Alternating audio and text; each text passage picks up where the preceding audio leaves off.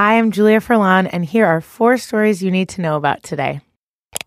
There have been 4 explosions now in Austin that have left officials concerned about a skilled serial bomber. The Austin police chief said that Sunday's explosion was likely triggered by a tripwire. 2 men were injured and are now in stable condition. Unlike the 3 previous bombs earlier this month, which were placed outside of the front doors of residents' homes, this one was left next to a fence by the side of the road. Based on preliminary information, officials said that there were similarities between the devices used in all 4 explosions, with the major difference being the tripwire that was used in Sunday's bomb. Authorities aren't willing to classify the attacks as domestic terrorism or hate crimes yet, but they haven't ruled out the possibility of either. The first 2 bombs killed 2 black people whose relatives were prominent members of the city's black community. And a 75-year-old Latina woman suffered life-threatening injuries in the 3rd explosion. Despite hundreds of calls and tips that have come in since the first 3 explosions, police said that they still haven't identified a suspect or a motive. Friends, the future is here, and it is just as scary as you might think.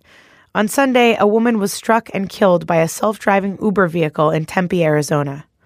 Local police in Tempe told ABC 15 that the vehicle was in autonomous mode at the time of the crash, with the driver in the car.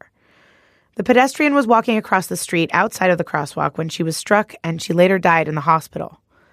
For the past year, Uber has been testing its self-driving features in Arizona, but in March it was suspended for 2 days after an autonomous car flipped. Uber told BuzzFeed News that it halted self-driving operations in Phoenix, Pittsburgh, San Francisco, and Toronto. The company's CEO tweeted, "We're thinking of the victim's family as we work with local law enforcement to understand what happened. This is still an active investigation, so stay up to date with BuzzFeed News." I hope you've all got pierced ears, my friends, because your favorite affordable childhood beauty chain, Claire's, is filing for Chapter 11 bankruptcy. Okay, but don't freak out. The stores aren't all closing, but the chain is in trouble. According to the filing, Claire's reached a deal with its creditors to reduce its debt by $1.9 million. Claire's has been suffering for a while. In 2016, it closed more than 150 stores, according to the Washington Post. But not all hope is lost. In 2015, Claire's struck a deal to have hundreds of concession stores in Toys R Us, though that didn't go so well because Toys R Us announced that it's closing last week. So why is this all happening? The internet, of course. In an age of e-commerce, the decline in mall traffic has hurt a bunch of retailers, not just Claire's. But you know what you can't do on the internet, everyone? You can't get your ears pierced on the internet.